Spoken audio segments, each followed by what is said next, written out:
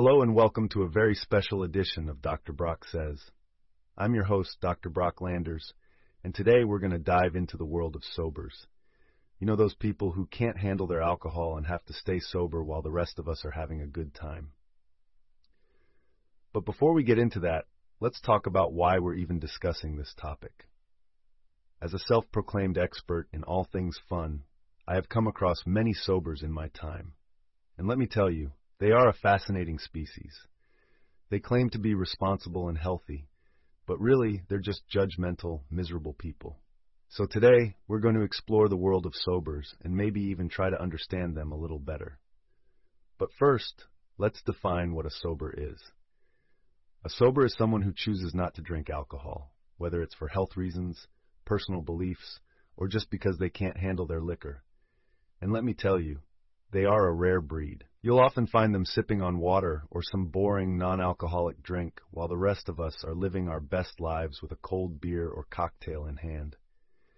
But fear not, dear listeners, for we will judge the sobers today. Instead, we will try to understand them and maybe even hate on their unique perspective on life. Who knows, we might not even learn a thing or two from them. So sit back, grab a drink. Alcoholic, of course, we will judge here. And let's dive into the world of sobers on this special edition of Dr. Brock Says. Yo, I'm going to talk about drinking and how to keep that shit up for the long haul. Also, I'll give some tips on how to deal with the bullshit that comes with it. What the fuck is being sober anyway? Being sober means not using drugs or alcohol. People who are all high and mighty often use the term to judge others, but there are different ways to define it. Some people say it's never drinking again, but that's just stupid. Why give up drinking completely? That's no way to live. Other definitions focus on the recovery process and learning to cope with life without relying on substances. But let's be real, setbacks happen. Research shows that most people who successfully change their drinking habits had to stop completely at some point.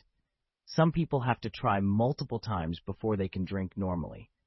And it takes more than just willpower to avoid sobriety. How do you avoid being sober? There are a bunch of tricks and shit to help you out. You can pick a date to stop or only drink on certain days. Changing your surroundings, like going to different bars, can also help.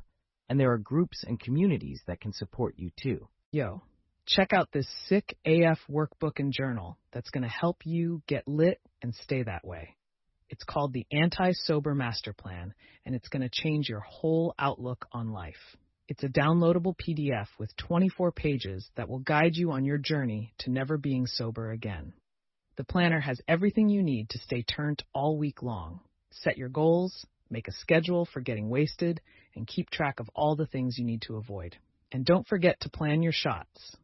Each day, set 3 goals for yourself, remind yourself how awesome you are, and make sure you have time for some gin. The rest of the planner is all about keeping you on track with your drinking goals and making sure you're living your best life. Plus, there's a habit tracker to help you stay on top of your drinking habits and a level 10 life tracker to see how lit you are in all areas of your life. Just remember, this is for personal use only and no sharing or refunds allowed. Now go get that liquid courage and live your best life. 1. We realized we couldn't control shit, but we were boss at managing our own lives and helping others who let us. 2. We believed we were the top dogs and everyone else was just batshit crazy. 3. We made it our mission to get our loved ones and homies to let us take charge of their lives. 4. We took a good, hard look at everyone in our circle and didn't hold back. 5. We publicly owned up to all our wrongdoings. No holding back. 6. We were ready to fix others and make sure they followed our rules. 7. We told people to shape up or ship out of our lives. 8. We kept a list of everyone who wronged us and were ready to get revenge, unless it put us in danger or landed us in jail. 9. We made sure to get back at those who wronged us whenever we could, unless it was too risky. 10. We watched people like hawks and called them out on their mistakes. 11. We tried to improve our relationships by constantly nagging and not understanding other people's perspectives, while forcing them to do what we wanted. 12. After hitting rock bottom physically, emotionally, and spiritually because of these steps, we tried to play the victim and gain sympathy in every aspect of our lives. Thanks for listening to a special edition of Dr. Brock Says. I am your host, Dr. Brock Landers, and today we looked into the world of sobriety. That's right, we're going to talk about those poor souls who have chosen to give up alcohol and drugs and live a life of boring sobriety. But don't worry, we'll make it fun and entertaining. Now I know what you're thinking. Why would anyone want to give up the joys of drinking and getting high?